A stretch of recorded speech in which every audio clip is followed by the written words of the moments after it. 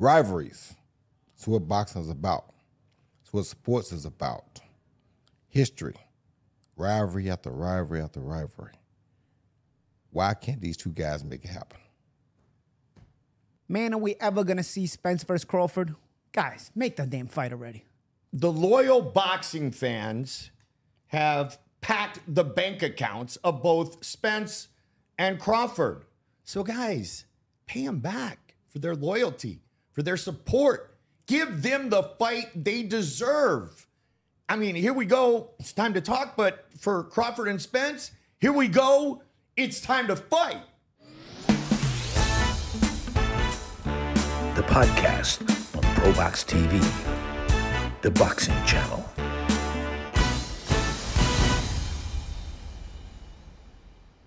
Hi again, everybody. Mike Goldberg in our ProBox TV podcast studios with the Magic Man, two-time world champion Paulie Malignaggi, Superman, the Hall of Famer, 9-time world champion Roy Jones Jr. Roy, you said it. Unfortunately, perfectly a couple of months ago. You'll believe it when they go through the ropes. Errol Spence Jr., Terrence Crawford.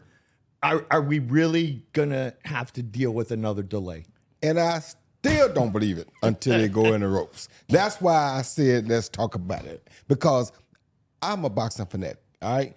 I believe in trying to find out who's the best pound for pound, at least in the weight class. You understand me? You got to go to weight class before you go to whole boxing. But you got to determine the weight class first. That's why I said that I don't always approve of guys moving up in weight unless you can't fight the best guy in your weight class. Then you move up in weight. One of the things I didn't like, Mikey Garcia left Lomachenko at 135 to go fight Terrence Crawford, Errol Spence at 147. What are you doing? You ain't conquered the guy in your weight class yet. Right. Why you fighting this other big guy? Yep. You understand me? Yeah, of course, that probably was a business decision, which I don't like that. You understand me? Because if we boxing, we supposed to at least be the best in our weight class. Mm-hmm. After you conquer being the best at your weight class, now you see can you be good enough to maybe beat enough people around you to become pound for pound the best.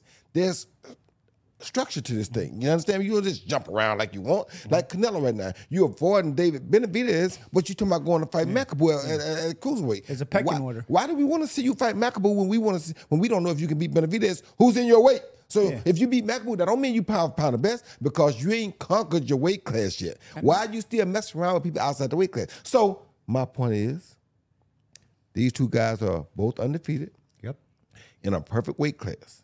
If they don't fight right now, mark my word, the fight won't happen because somebody gonna get beat before it happens.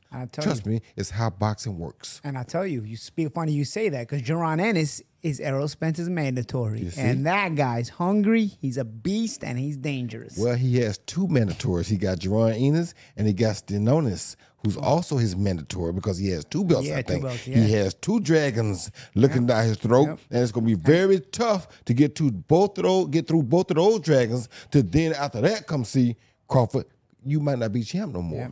They're hungry. And there's a lot you say about timing.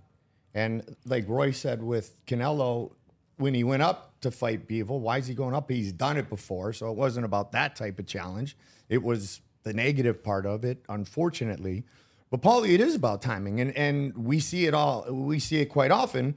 I mean, Triple G and Canelo Alvarez 3 was bad timing. If it was at a better time, we may have had something like the first two fights. So I know Spence Jr. and Crawford are much younger, but the truth of the matter is, Magic Man, the time is now. Also, Spence and Crawford, it's also both of them are a problem. You know, there's just some back and forth tug of war pulling with these negotiations. With Canelo and Golovkin would have took the fight. It just wasn't. You know, Canelo just waited him out and let him get old. Like it's a similar situation, but this particular situation, my point there's just no being, aging. Don't make us wait until it's not as they're aging. As appealing. Yeah, like Mayweather Pacquiao. You know what I'm saying? It's like you're just being hard-headed at this point, you know, and my fear is, first of all, like Roy said, it not happening. But second of all, if it does happen, it happens at a point where both guys made so much money that the killer inside them is gone. You know why Leonard and Hearns was so good? Because they still had the killer inside them. When you're young, you still have so much to prove. You want to go for it. You want to take on the best, and you want to go for it. You want to be the best, and it just means so much to you. When you're a little older and you've made all that money, you're just more about your position in life, and it becomes a sparring session like Mayweather-Pacquiao was, like, because neither guy has that killer inside them where they got to prove everything. They've already proven a lot. They got a ton of money in the bank. I'm not putting it on the line like that when I'm, already set for life, as opposed to when I'm not set for life. And also, I don't know how people will remember me in the future. You're thinking about all that when you're young. When you're older, the thinking is different. And that affects the intensity of the fight, because that ferocity and intensity in two world-class fighters is what makes the fight entertaining. And when they get a little older, they may still fight. The skills may still be there, but the ferocity and intensity is gone. Like I said, I don't think they both will remain undefeated if they keep on messing around.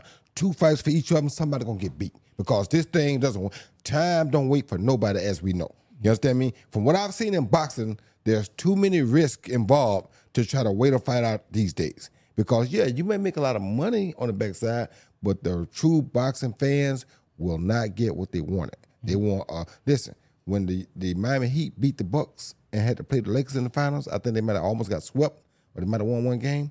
The Bucks and the Lakers were a much better matchup. I would have much have rather seen the Bucks versus the Lakers, but the Bucks got beat by the lesser Miami. Now, was Miami lesser on paper? Yes. Were they lesser on the court? No. And the game was played on the court. So on the court, they were not a matchup. On paper, they weren't a real matchup. But the Bucks on paper were a much better matchup. You understand me? Yep. But they got beat before they got there. In boxing, these guys have an opportunity to eliminate that. Just fight now. We don't have to worry about who beat you or what would have happened had he not beat you. Marquez spoiled a perfect fight. He knocked out Pacquiao first, then Floyd fought him. So really, do you get credit for beating Pacquiao, or does Marquez get that credit? Yeah, it's true. You understand where I'm coming from? Yeah. So it's like, I don't like to see things like this, and I learned as a little kid. And I'm gonna tell you how I learned, Paul. It's a lesson you might know about this, but you may not know about this. As a kid, my first amateur nationals was at 119. I studied a lot of small guys, Lupe Pintor, because I thought I was going to be a bantamweight or a featherweight. My favorite fight that never happened, and it didn't happen because my guy also died in a car accident, but the other guy got beat by Barry McGuigan. I always wanted to see two of my favorite little guys were Eusebio Pedrosa, who was the WBA featherweight champ, and Salvador Sanchez, who was the WBC featherweight champ. If I had a dream fight ever that I could have watched as a kid, that would have been it. When that fight did not happen, Salvador passed, God bless the dead. Then Barry McGuigan came and beat Eusebio. I was crushed. But I said, you know what, Roy? If you ever get the opportunity, you're not going to cheat youngsters out of a fight they want to see. You're going to give them exactly what they want to see, win, lose, or draw. You going in there just like you want these two guys to do, and you're going to find out who the best was. So when I got my shot against James Toney, my father had already denied me the opportunity to fight James the first time. Second time, I said, no, not would I get passed again. He would never get to pass me, pass on that fight again, because I would take that fight as soon as it comes. I know how it feels to be a kid wanting to see two of your idols go in there and find out which one going to prevail. Yep. Yeah, I thought Salvador was a better fighter, but Eusebio was a monster. You understand me? The Bolo punch he was a monster. You understand? So I vowed at that age, never would I deny the public from seeing a great fight if I could make it. Man. So it comes down to the Pro Box TV mantra. By the fighters, for the fans. Why do Crawford and Spence have all this money? Because the fans have packed the stands. They bought the pay-per-views. It's the fans who help to generate the income. And so now you have all this money because of your loyal fans, but you're not giving your loyal fans, much to Roy's point, what they have paid for. Not right now, but over the last decade. So let's fight. Like, here we go. It's time to fight. Man, I hope it happens.